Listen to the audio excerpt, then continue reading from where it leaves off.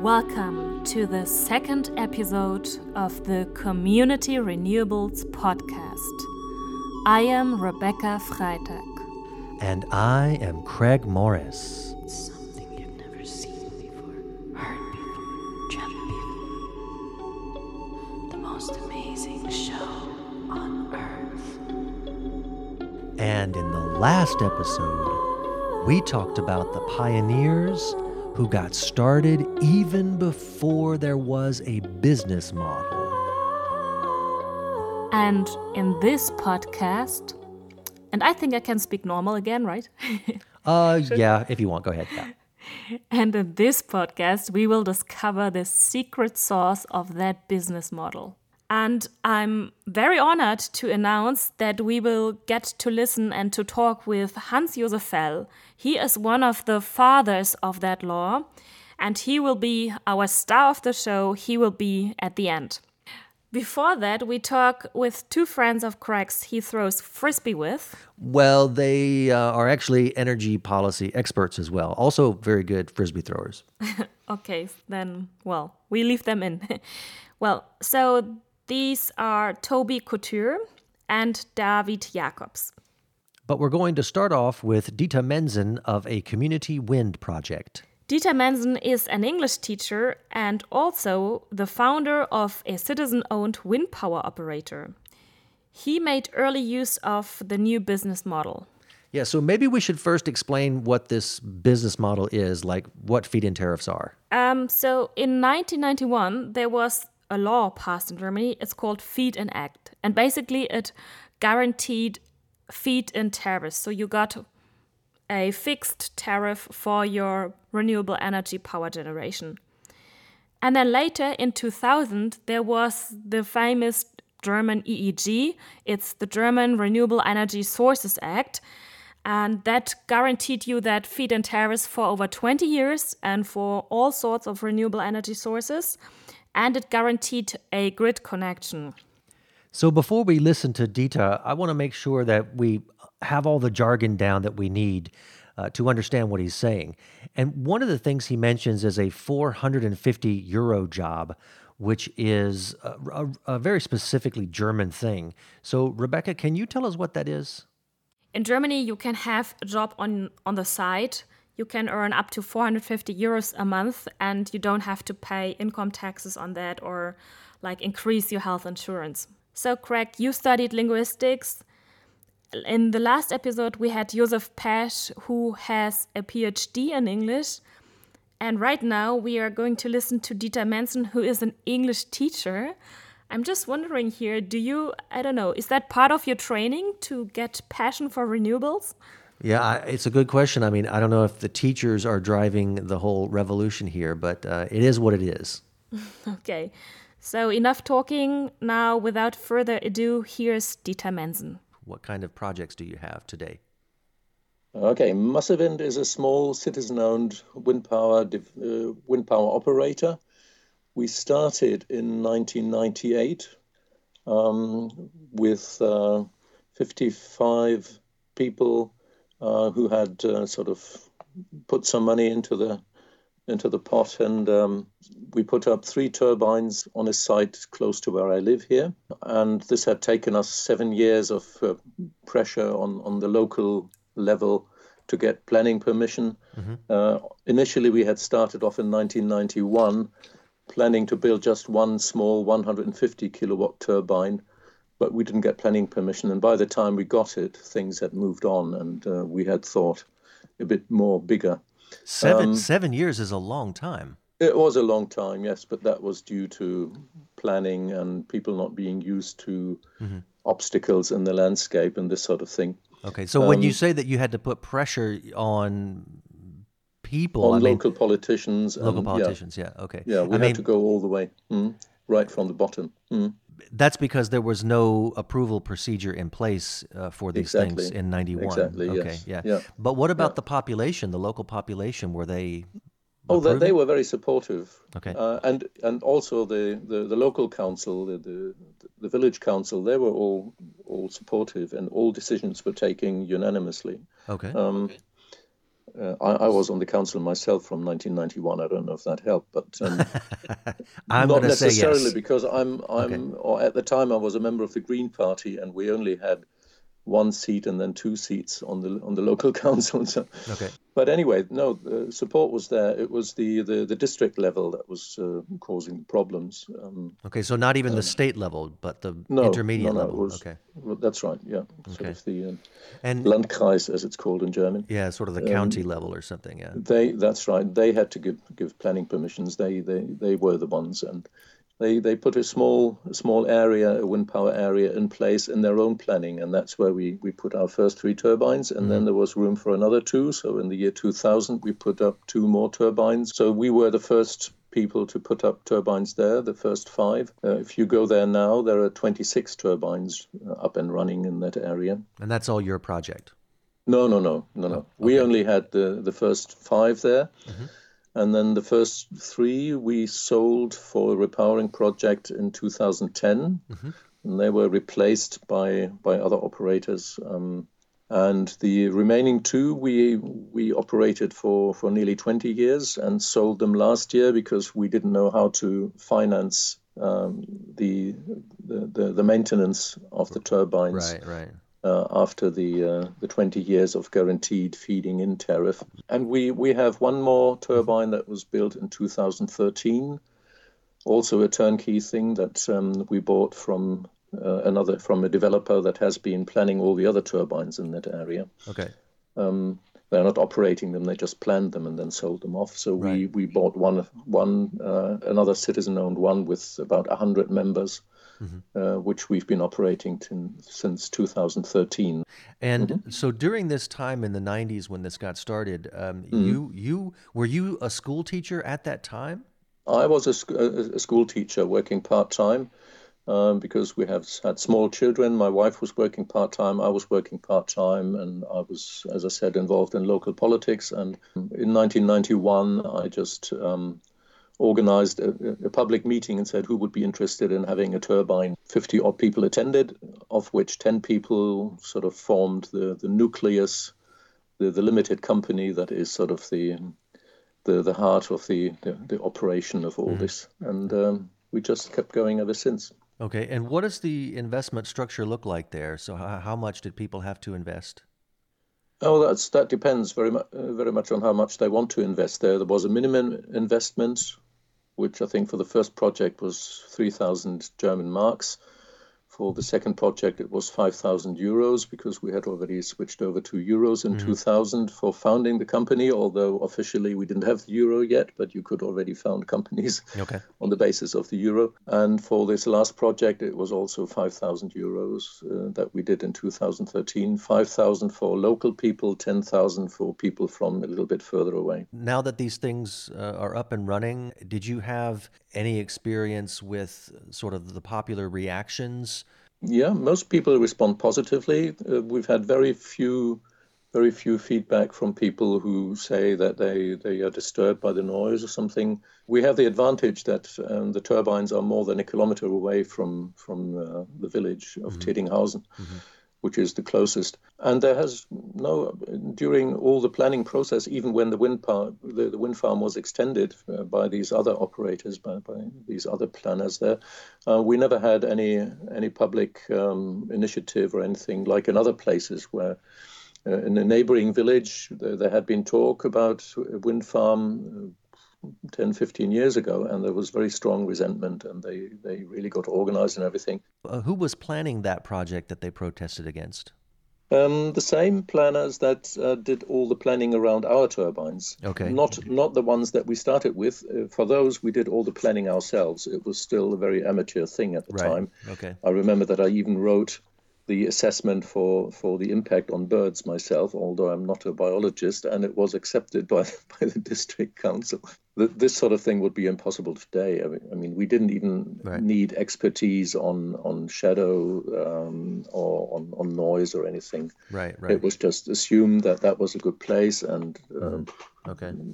but nowadays, of course, I wouldn't want to plan a wind power project myself anymore. Okay. All right. This developer, I mean, that's the one that you worked with. That we worked with him on this last project. Right. Is it considered like not a community project? Do people think he's coming in to make money off of them or something? Yeah, in that village, definitely. And that one is not a Bürgerwindpark. That's not a citizen-owned project. And we will probably, or we have the option, let's put it that way. I mean, I'm 68 now. I'm not sure if I would take responsibility again for organizing all this. But yeah, at the moment, I can imagine starting another wind power project, a citizen-owned wind power project. Is there a new generation coming up to replace you? Not in our company, I'm afraid. Okay, so nobody in the local community or, nobody's children or whatever? Not at the moment. No, my children are far away. Okay. They're in Berlin, where you are. Yes. All right. Yeah, but it's maybe somebody else's kids. I mean, it's interesting, because nobody, I mean, they would, your children would now be, I'm going to guess, 40-ish. Or 30-ish, yes. Yeah, well, not just yours, though, but everybody's in your group. I mean, right. they would definitely be adults, but and some of them must have stayed in the area, but this was not handed down. No, that's my fault. I don't know. I haven't. I'm not saying it's anybody's. Yeah, I'm not saying it's anybody's fault. But have you ever thought about why? I've been thinking about it. No, but I mean, why? I mean, in other sectors, the bakers' children become bakers as well, and so forth. Maybe it's because we're a very low cost project. I've been doing this since, as I said, since 1998. And I'm on what's called a 450 euro job. As the you're laughing, but I'm happy with that. Yeah, sure. I still had my teacher's salary, and now I have my teacher's pension. Mm-hmm. So I'm fine. But I don't see anybody wanting to do it for that kind of money. You see. Craig, what's that look on your face? I'm shocked. I mean, did you hear what this guy said? He wrote his own environmental impact assessment. I mean, that is literally what all of these opponents of wind power are concerned about. And I mean, Dieter also says this doesn't happen anymore, right? So I think it was really a time back in the 90s when wind power it wasn't a thing. Wind farms, they were just a new thing in the landscape. And so maybe there wasn't even a sector of expertise that had been built up to review the impact on bird life. I don't know. True. Yeah, different times. Another thing he said was this whole 450 euro job business, right? So, I mean, they're not passing this down to the next generation, partly because this was he was moonlighting, right? He had his teacher's job, and he was doing this on the side. It was a nice hobby. And so there isn't an incentive for this to be passed on to the next generation. So where's the next generation? Yeah. And at the same time, I see that there are corporations, that there are businesses who obviously make profit with renewables. So why should you do something for a 450 euro jobs while others can live off of that?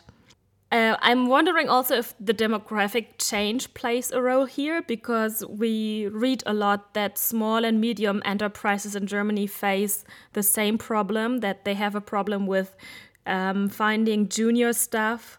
But at the same time, I see that my generation, probably more than any other generation, looks for a job with purpose. So I can imagine many are willing to work in the renewable sectors, especially community sectors, but then I think it should be more than just a 450 euro job. But there's one more thing I wanted to ask you, Craig. He told us that the average investment by the citizens is a few thousand euros. Is that something representative? I can tell you about just cooperatives. I don't think we have the numbers for all community energy groups. A lot of them are limited liability companies and so forth. But just for the cooperatives, the average holding per member is about 3,900 euros, okay? And the average minimum holding, so the minimum amount that you have to invest to become a member of the cooperative, is just over 500 euros. So with such small amounts, you can really have a lot of people participating. So let's get back to the business model, to the feed-in terrace, and therefore we are having an energy expert on feed and tariffs. His name is Toby Couture. He is originally from Canada. He worked for the National Renewable Energy Laboratory in the US. Now he is a consultant in Berlin and advises countries worldwide. He will mention the term PURPA, and I want to make sure that you know what this stands for. It stands for Public Utility Regulatory Policies Act. It was passed in the US in 1978. And it is basically about breaking the monopolies of energy companies. But I will not talk too much about that because Toby will explain that pretty clear. Later, I will say more about that. Okay, and there's one thing that I also want to preface here, and that's that what Toby's going to focus on is this. It's actually just a few sentences in this document that I had, 50 pages or something. It was section 201, for instance, right? And it was just a few sentences, and it caused this revolution in a way, or it kickstarted this revolution because it allowed people in the U.S. to start making their own renewable energy. And I think partly because this was a bit buried in the document, I think the people who might have otherwise opposed it probably underestimated the threat. In this interview, Craig, you had to be very quiet. It was one of the first interviews I recorded sort of at the beginning of the Corona lockdown. And Toby works from home, and he's got these two adorable kids, like about the age of 5. So, they're running around like crazy all day. And we had to record in the evening at like 9 p.m. after he had gotten the kids to fall asleep. But they were sitting or sleeping in the next room. And so he was really trying to be very quiet. And it really sort of calmed my voice down. So we have to whisper now to not wake them up? No, the recording's already over, so we don't have to be quiet ourselves. So, Toby, you popped up on my radar around 2005, and you were already writing about feed-in tariffs. Do you remember why you initially got interested in the topic? Feed-in tariffs worked. When you look at what was working to actually scale up renewables, not just tens of megawatts, not just hundreds of megawatts, but indeed thousands of megawatts, the only policy that was really registering, that was really driving the kind of investment that you see or you saw in countries like Germany were feed-in tariffs. And that's what really drew my interest from the start. Well, what were you trying to figure out? What's the magic? Why did feed-in tariffs work as well as they did? The secret sauce is it's bankable. and that really is it. You need to solve for all the other problems that emerge in a particular market. You need to make sure that the grid operator is actually connecting projects, and you need to make sure, there's a lot of that nitty-gritty stuff. But at the end of the day, it has to be bankable. And I guess one of the reasons why this got started was we wanted to have liberalization in all markets, but also in the energy sector itself, right?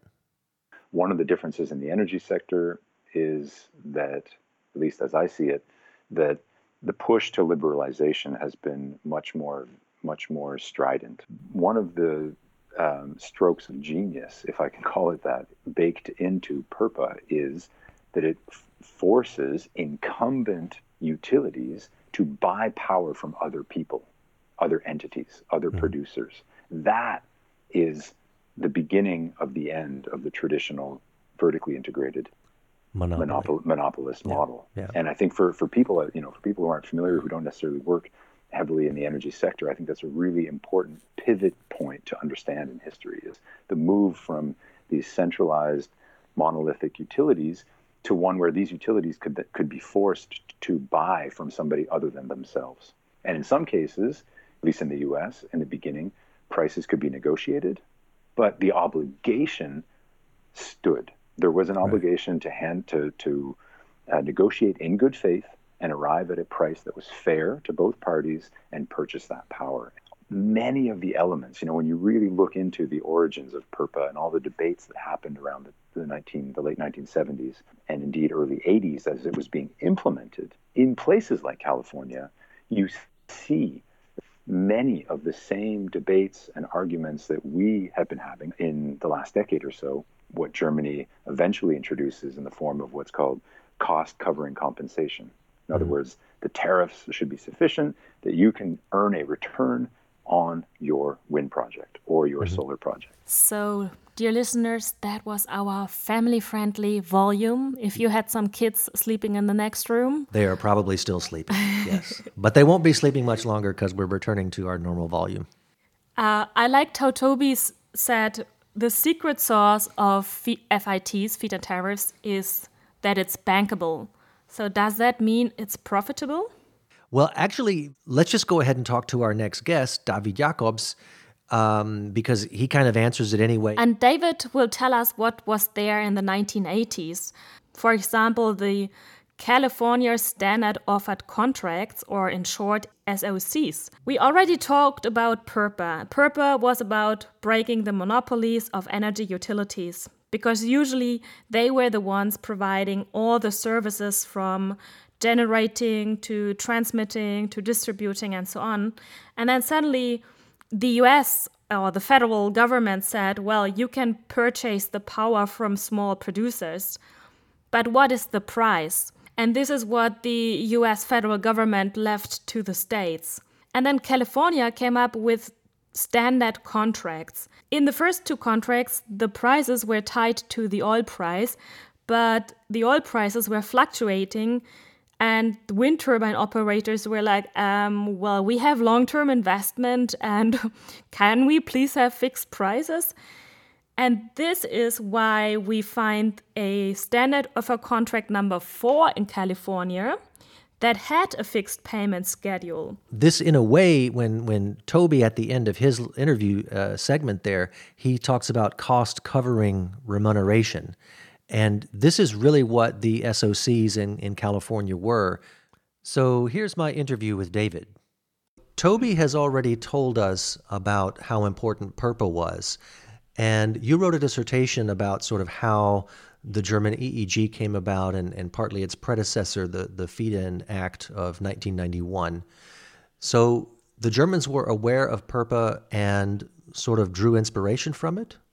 Well, there's some mentioning of PURPA. So when you look at the parliamentary records, the discussions they had in Parliament in 1989 and 1990, there's some mention of PURPA. So I think one Green parliamentarian mentioned PURPA at a certain stage.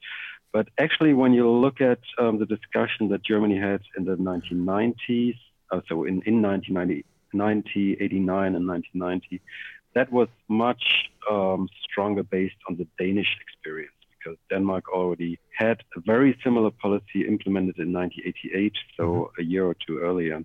I mean, when you look at the German EEG or the German Stromeinspeisungsgesetz from 1990, it was based on a percentage of the retail electricity price. So they were saying that I think for wind energy you would get 90% of the retail electricity price, and the retail electricity price at that time was, I think, 10 or 11 cents per kilowatt hour, still a regulated market, so you would get about 10 cents, something like that. So you got 90% of the retail rate, and the Danes also had something like that. Yeah, and that actually changed from year to year because the retail electricity price changed from year to year. So you were not 100% sure what you were getting, but since it was attached to this rather stable price, you had a certain level of investment security.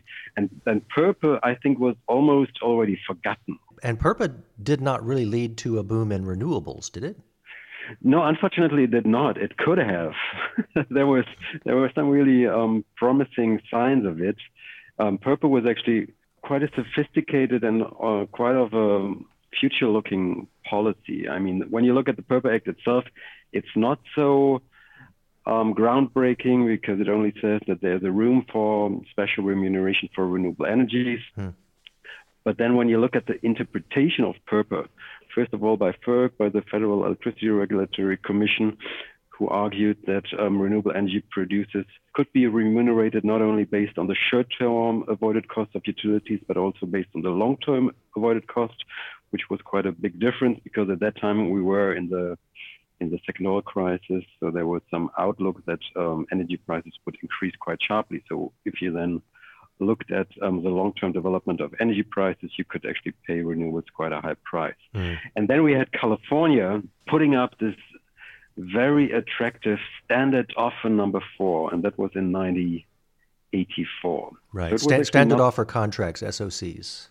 Exactly, and they had like different types of standard contracts, and number 4, I think there were a total of 5 or 6, and number 4 was really the one that all of the utility was most interested in because it actually offered what was later, actually in 2000 in Germany, what was the key elements of a well-functioning, very effective feed-in tariff, and that was you were paying the tariffs for a 15-year period, so looking into the future and already indexing prices into the future.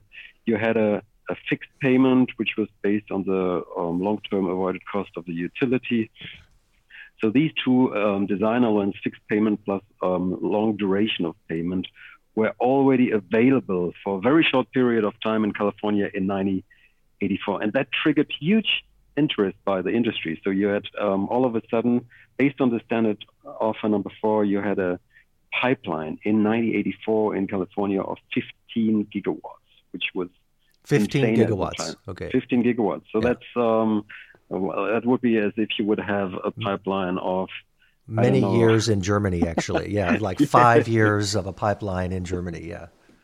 Well, and that was really when renewable energy projects were still didn't exist, small scale. Wind projects were really small scale. PV was small. You have to remember that the world installed PV capacity, I think even in the year 2000 was counted in megawatts. Yeah, it wasn't counted in megawatts. Yeah, it wasn't counted in gigawatts at all.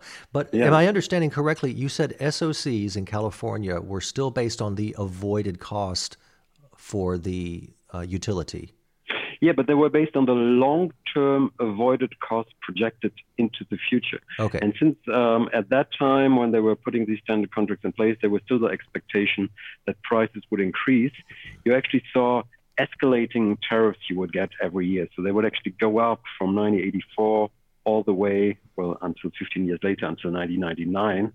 And this, of course, was a very attractive business for all of the renewable energy project developers. Right. And it was so attractive that you had this 15 gigawatt pipeline.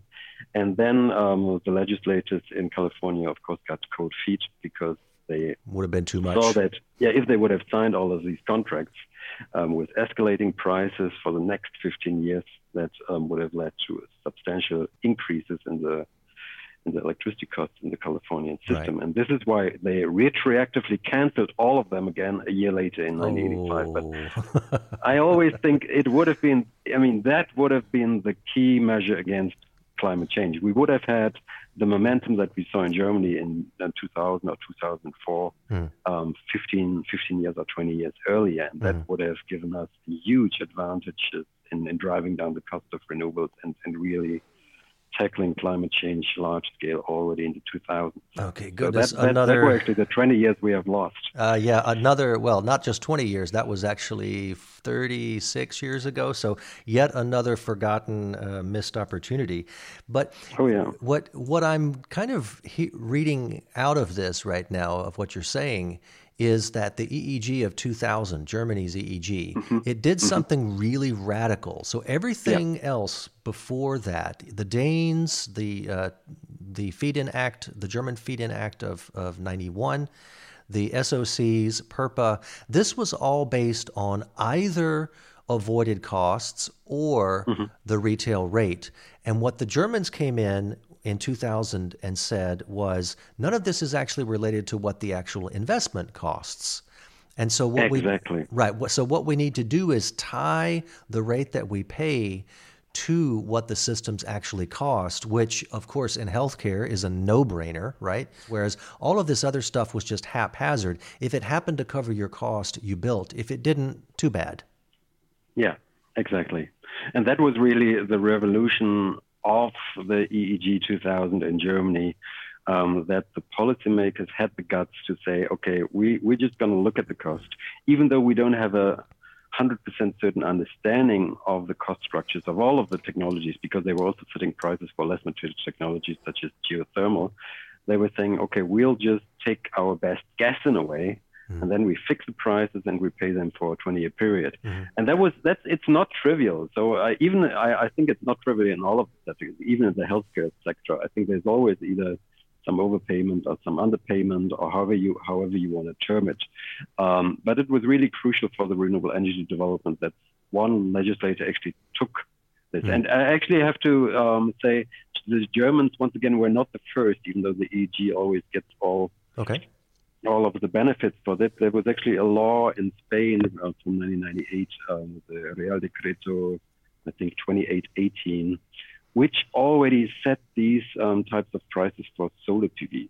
So they were actually 2 years earlier and had a very similar policy. However, they didn't guarantee tariff payments for 20 years, but they had the guts to have solar PV prices which really reflected the cost of solar PV. So they were at that time 5 times higher than the price retail rate, for wind energy.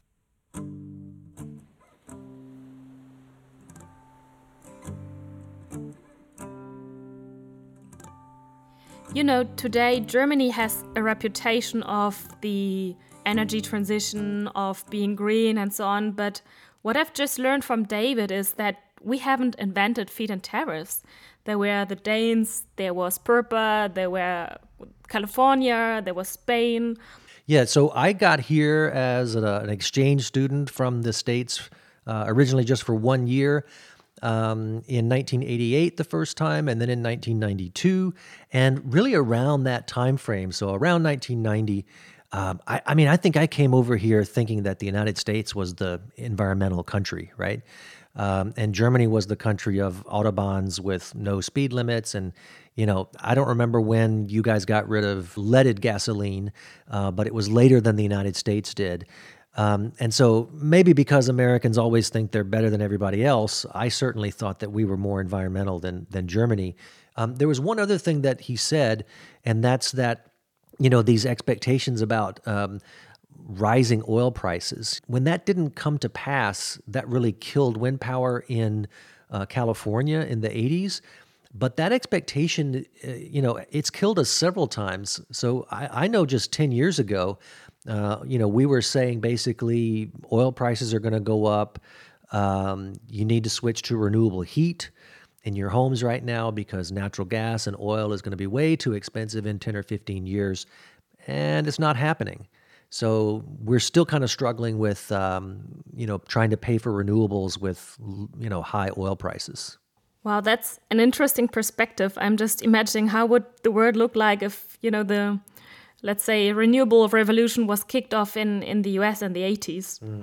So I'm coming back to the question, what is bankable? Toby was saying the secret sauce of FITs, it's bankable. And how I understood David is that it's about ensuring a profitability for the wind power operators, that they have a long-term investment security. Yeah, there's another word that when I first heard it, I thought, yeah, now I understand. The word is de-risking. So taking the risk out of something. We say bankable instead of profitable because we mean the banks, you can take this to the bank and they will give you the loan. And why will banks give you loans? Banks give you loans when they perceive the risk to be very low. And what they want to know is, are you going to be able to pay this loan back? And so when we say that, you know, feed-in tariffs and these other policies made renewable electricity bankable, that's what we mean. They took the risk out, right? The risk partly being, you know, rising oil prices, yes, no. They gave you some stable planning, and then the bank said, yeah, this is money in the bank. Here's the loan, go have fun. Okay, so de-risking, but also setting the right price. And this will bring us to somebody who was responsible for passing it in the parliament, Hans-Josef Fell. Who is that man? Fell is the son of a Christian Democrat mayor. He's a trained teacher in physics and sports. Again, another teacher. And he was a member of the parliament for the Green Party from 1998 onwards. He dedicated his career for renewables. And when he retired in 2013, he continued the renewable revolution. He founded the Energy Watch Group, that is a network of parliamentarians and researchers. But let's get back to that very historical moment when he co-authored that German Renewable Energy Sources Act in the year 2000. He did this together with Hermann Scheer. He is a visionary social democrat. He passed away in 2010. But back then, there was a coalition of green social democrats in the parliament, and they wanted to replace the grid feed-in law. And Hermann Scheer, he had some influence on your life as well, right, Craig? Yeah, well, he wrote a book called Solare Weltwirtschaft. I think it's Solar World Economy in English, and I read it around 2000, I think. And that was really the book that, after reading that, I decided I got to be involved in this somehow. And it's interesting. I mean, I don't know what the book would read like today. It's 20 years old, and so much has changed, especially with renewables. But the interesting thing about Scheer is that he actually came from a peace policy perspective in the 80s. And so he has, just a really different sort of view of why we need renewables. It was to keep the peace. Specifically, he thought German heavy industry, we need to give them something to do. And so let's have them make wind turbines instead of, heavy stuff that destroys the planet. Yeah, I mean, his main claim was if we replace nuclear and fossil energy, then we can also end conflict and war over the energy sources and finally bring back peace and also social justice. And for all of this, he won the Alternative Nobel Prize. Later, he founded Eurosolar. That stands for European Association for Renewable Energies. So, Craig, what do we need to know before we listen to Hans-Josef Fell? Well, I mean, one of the interesting things here is that, most laws in Germany, they come out of the various ministries, right? So you have these officials who spend their whole lives in the transport ministry or whatever, and they're experts on this stuff. And that's about 2/3 of the laws. About 1/3 of them come out of the parliament, out of the Bundestag. And the reason why more laws don't come out of the Bundestag is because actually politicians, they're not usually experts in one particular thing. They have to know a little bit about pretty much everything.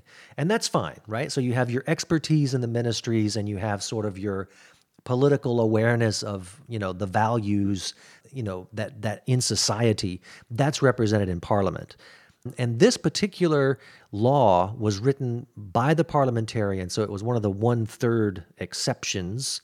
And that was kind of part of why this revolution was possible. Everyone I've talked to has said that if the experts in the ministries in 2000 had been asked to write this law, they simply would have said this is not going to work. And so sometimes you need a kind of political structure that allows for alternative paths to be taken. So, Rebecca, that's what I would add. What do you think needs to be pointed out before we listen to the interview with Hans-Josef Fell? So from all that we've talked about now, I felt like, wow, this is a very interesting historical time, and I really need to go back and read the documents from the time they were reading out the law in Parliament. And this is what I found out.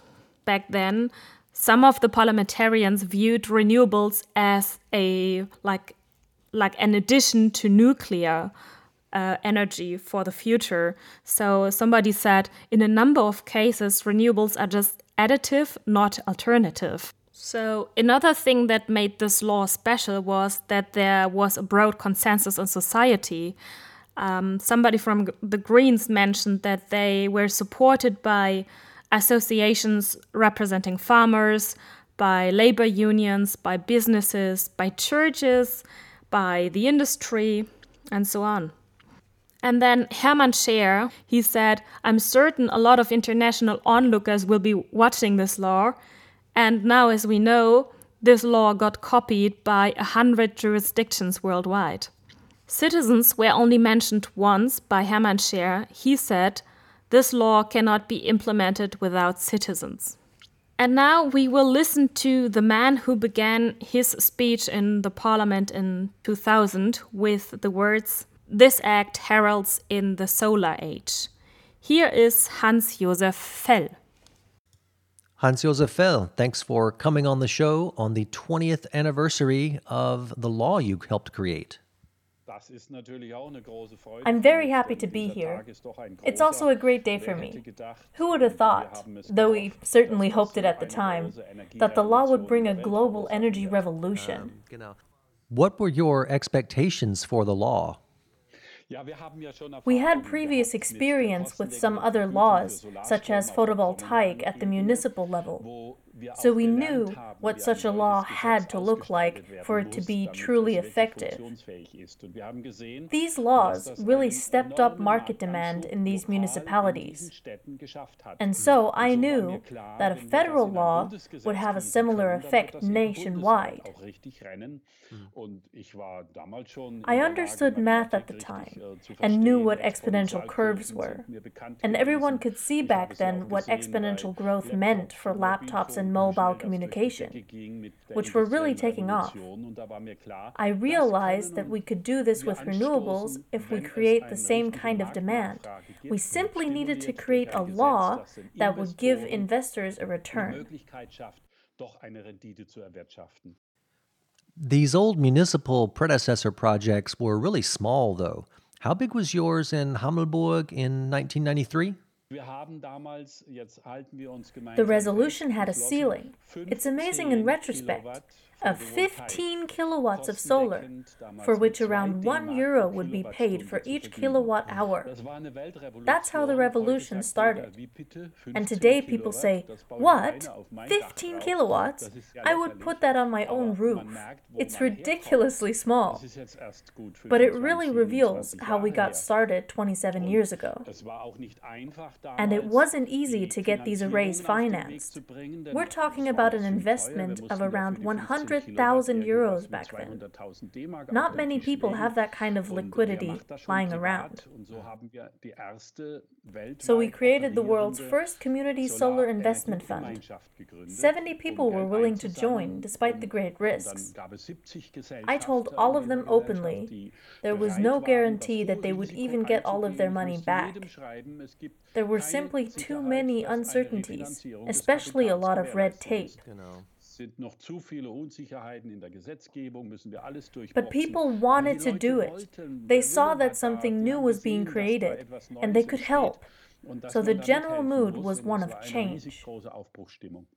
Based on this experience from those solar community projects, you ran for German parliament and were elected in 1998. Was it easy for you and your colleague Hermann Scheer to get the EEG passed, or did you meet with a lot of opposition? There was, of course, a lot of opposition. Angela Merkel, the previous environmental minister, opposed us, as did the opposition parties. What they had done up to then was basically research and development support and the Feed-in Act, which was practically worthless. We didn't just want to help solar get going, but all renewables. That was the paradigm switch in the EEG. For instance, geothermal hadn't been covered at all previously. It had only been the better-known sources such as wind power, biomass, and hydropower. We argued that the parliament was the legislator and the government was the executive. It was a great moment for democracy. You sat down with industry representatives to get a better understanding of what the prices should be for solar, wind, geothermal, and the others. How did these business people react to the idea of the government setting prices? Only one company opposed the idea, Siemens, which was the global leader in photovoltaic at the time. They did not appreciate what we were doing and did not support our efforts. All of the others, such as Qcells, Shell, and BP, supported us. They were looking to expand their businesses and were willing to think outside the box.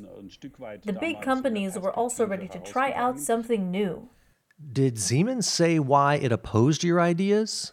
I mean, why would a company be against feed-in tariffs? They never said it so explicitly, but the reasons are obvious. Siemens was still selling nuclear reactors at the time, and they were becoming very committed to natural gas. They also had long been in the oil business and provided components for coal plants. They saw that renewables would compete with these other business sectors, so they made it clear to us, without ever explicitly stating it, that they didn't like what we were planning. New builds for solar exploded at the end of the 2000s. Germany officially expected 1 gigawatt of PV annually, but we had 7.5 per year from 2009 to 2011. So it seems that one weak point of the law is that the volume was hard to control. At least that's what some of the critics said when they wanted to amend the law. The only people who want to slow down growth are the ones who want to protect nuclear and fossil energy. Slowing down growth of renewables is active policy against climate change mitigation. We can only get the energy sector to zero emissions by 2030 if we have 100% renewables by then. Sorry, but it's not just the climate deniers or whoever. I'm not talking about climate denial. I'm talking about people with nuclear and fossil assets to protect. Okay, but I'm also going to have German energy journalist Jakob Schland in a later episode, and he's absolutely concerned about climate change and the energy transition. And if I can paraphrase his stance briefly, he feels we should be more careful about how much money we spend on the transition. In particular, we have to be careful about the impact on low-income households. So let me rephrase the question this way. Wouldn't it have been better to have some stable level of growth, such as 3.5 gigawatts annually, rather than 7.5 for a few years, followed by a much lower level?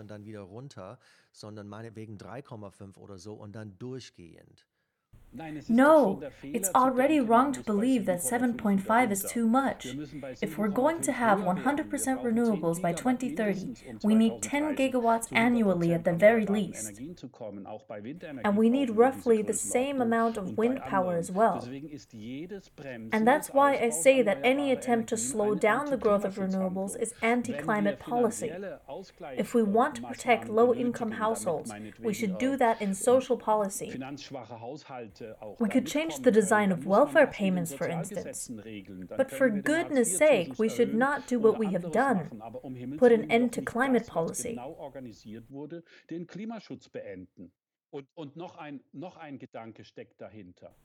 And there's another aspect behind this as well.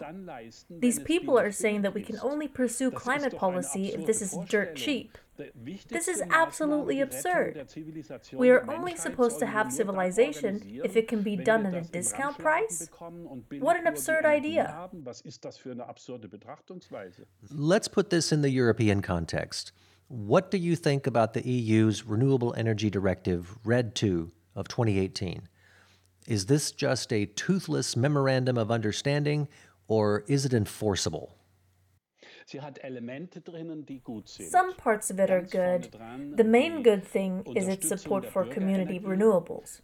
When ratified at the member state level, it would mean that financial and administrative hurdles would be done away with for community renewable projects. But Germany has failed to ratify it so far.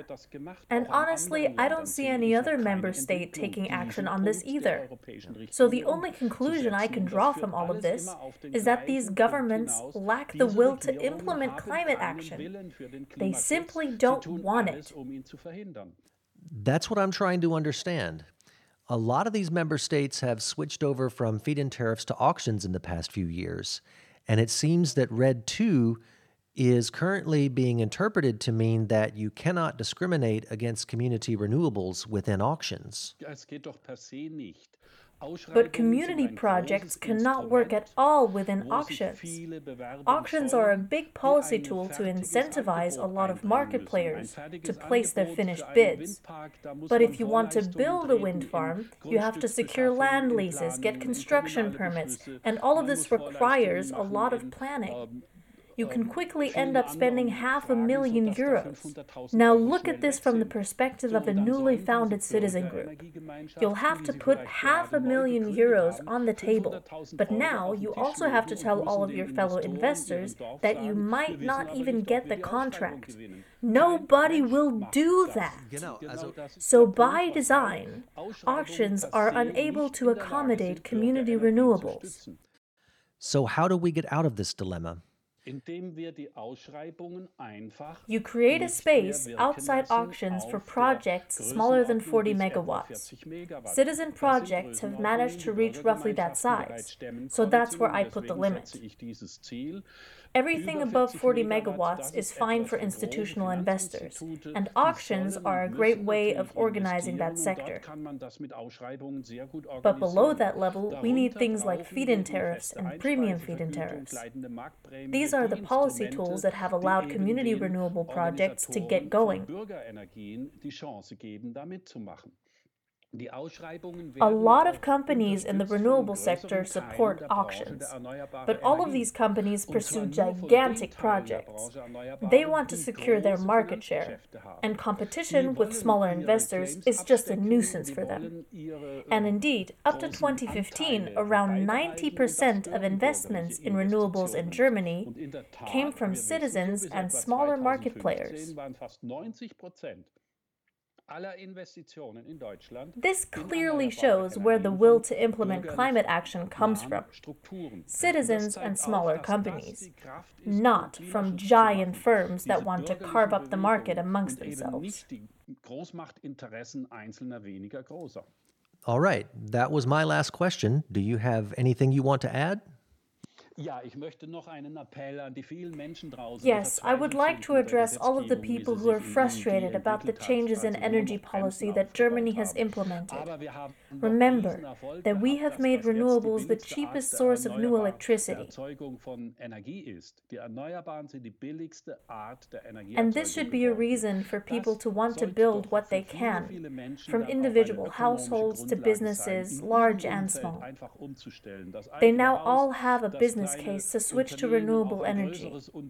And if your federal government isn't helpful, you can take things into your own hands and make federal policy irrelevant.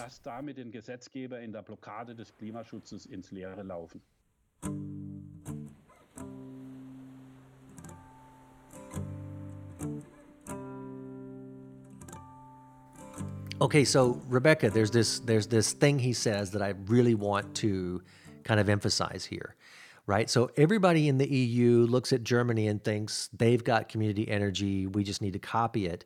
And when Hans-Josef Fels says he wants to address all the people who are frustrated out there, right?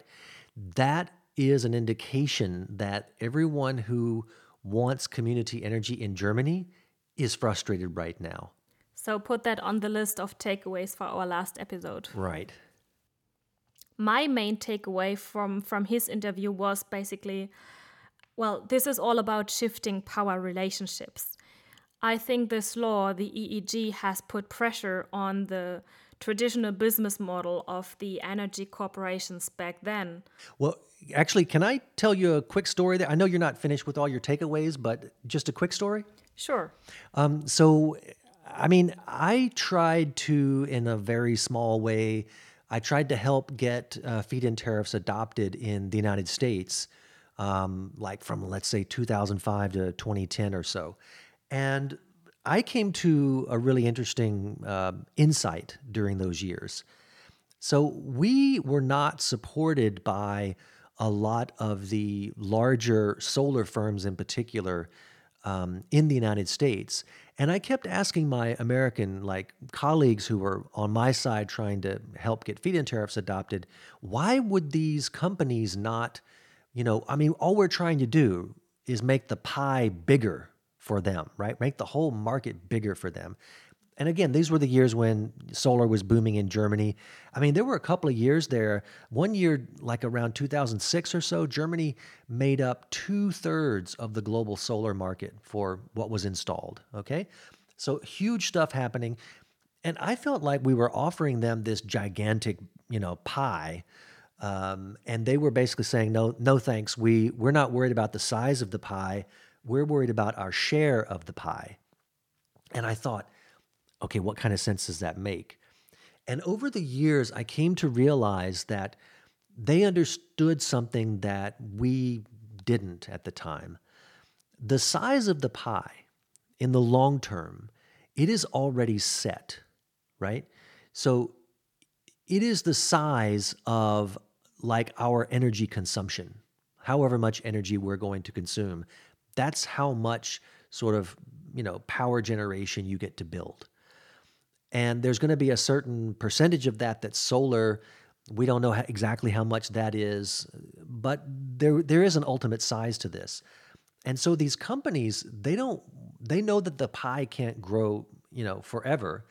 And what they want is to make sure that the shares of that pie get divided up among people like them, okay?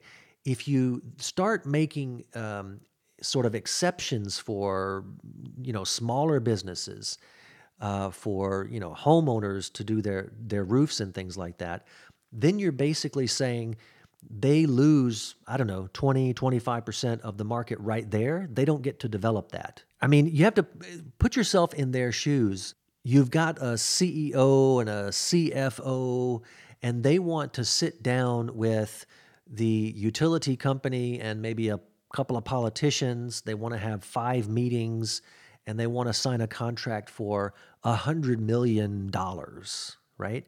And build one gigantic project. That's what they want to do. They want to sit there and also speak with people they can relate to, right? This is a sexy business deal. Whereas talking to thousands of installers who crawl around on suburban homeowner rooftops, that wasn't as sexy. They didn't want to be in that business at all. And so there was this push, actually, among large renewable companies to just say, we want competition, right? Competition always sounds good. Who doesn't want competition? But what they mean by competition is we want to have equals. We want to have companies we can compete with. And all of you small, community projects, you can't compete, and we don't want you because you're just going to get some special benefits and take a part of this pie. And the part that we will then fight over with the other companies we compete with, that will just be smaller. Not making business with the small crumbs of the pie. Right. What got me thinking about this interview was the perspective on always looking at the price renewables have to be cheap, and then at the same time forgetting what this is actually all about, looking at the bigger picture, which is we cannot survive on a dead planet. This is all about saving humankind, and why should we do this for the smallest price possible? So I think sometimes also when it comes to other climate action measures, we tend to lose the proportionality. And I would say that in this public debate, we need to bring back the whole urgency and the common goal behind the measures. What made me kind of sad was his judgment on RED II being toothless. Craig, will there be any more encouraging judgments in the future episodes? Well, I asked this question, is RED toothless, to 10 or 12 people. I'm not going to promise you that, it gets any more encouraging, but let's just say there is some consensus, but the answers differ a bit. But we'll get to that in later episodes. Let's get back to a bit more positive news here. I was surprised, and this also goes back to my point about shifting power relationships. I was surprised that 90% of investment in renewables came from citizens in the year 2015. Well, just briefly, it wasn't in the year 2015. It was all the way, like everything up to 2015. And I think it was actually even 2016. That had been done by, I think 40% of it was like individuals, and then 11% was farmers. The companies that used to make up 100% of the investments in the energy sector, they only made up 10% of investments in renewables up to around 2015. He is kind of saying if government doesn't support citizens' energy, they don't really support climate action. And I find this interesting because in the past years, we see citizens' assemblies making more ambitious decisions, actually. I mean, the most famous decision here is, for example, the decision by the Citizen Assembly in Ireland. It was about 100 members. They were randomly chosen, but still fulfilling quotas on gender and age and region. And I looked up their decisions, and the decisions that fit to our topic, I will give you 2 examples. So 99% of the members recommend that the state should enable the selling back into the grid of electricity from microgeneration by private citizens. Yeah, 99%. Yeah, 99%. And the other recommendation was that 100% of them recommended that the state should support community energy at the greatest rate possible. And then we see some other citizens' assemblies in France and I think also in the UK. Okay, I haven't even heard about those. Yeah, they are, to come up with the climate measures in order to achieve the climate targets that were set by the state. Okay, so the one in Ireland is finished and the ones in France and the UK are, not finished yet. They're still meeting. Yeah, it takes some time. Yeah, and I mean, just based on the Irish examples you give, and by the way, you can go, there's a website online for the Irish Citizens Assembly, and you can see the recommendations they make for climate policy. And my main takeaway from all of that is basically that the citizens, when they get together and are informed and can inform themselves when they have the time and the forum to get information and discuss these things, they come up with more ambitious proposals than I think our politicians would sort of dream possible. Exactly. And it proves that if they want to do popular policy, then they should do more ambitious climate action. If the population is informed. Maybe we should add that as well. Sorry, I keep interrupting. Do you have any other takeaways? Well, looking back to the whole episode, I would say that, it's not enough to have only goodwill and good morals, but we need a business model for increasing renewable energies. I also found surprising that it could have been the US in the 80s. Right. And, I got to learn that you need to set the price right. And this is not by using the avoided cost, but rather asking yourself what is needed for investment. And then finally, we have to watch out for dangerous footnotes in the law. I mean, a law doesn't have to be long in order to revolutionize something. Yeah, good way of putting it. You have been listening to the Community Renewables podcast, produced by Germany's Renewable Energy Agency, the AEE, for the local Community Renewables project LICO. The project is funded by the European Union's Northern Periphery and Arctic Programme 2014 to 2020, which is supported by the European Regional Development Fund. We would also like to thank the German Community Energy Alliance BBEN, German website Telepolis, and the Heinrich Böll Foundation for their special support. I'm your host, Rebecca Freitag. Freitag for Future! And our producer is Energy Transition Chronicler Craig Morris, advisor at the AEE. And we forgot to mention her in last week's episode, but the overdubbing of the interviews in German were spoken by Pascal Morris. And she also did some of the music in this week's episode. Otherwise, the music in this podcast is from the best Irish folk band ever from Japan, Tricolor. Please check out their music. Art is what makes us human. So support your local artist after all this corona business is over. And Craig, do you have a joke for us this week? Well, it's not a joke actually, it's a riddle. A riddle? Yeah, you want me to guess the answer? I want everybody to guess. Okay. I want everyone to guess. So, on Professor Yaras's website, right? You remember him? The crazy professor, The crazy yeah? professor, yeah. That's The funny professor. The law guy. We're going to have him on a later episode, and he has a riddle on one of his websites. It's actually a PowerPoint presentation from I think the 90s, and it reads your mind. Okay. A PowerPoint presentation that reads your mind. So, it's called The Magic Michaela, and basically you're shown, I think, 4 or 5 cards, like playing cards from a deck of cards. And you're supposed to pick one and say it out loud. So like King of Hearts or whatever, you pick one of the cards. Okay. And then Michaela sort of guesses which card you picked. Ooh. So the PowerPoint presentation basically shows you another 5 cards and says it wasn't any one of these. So that's the riddle.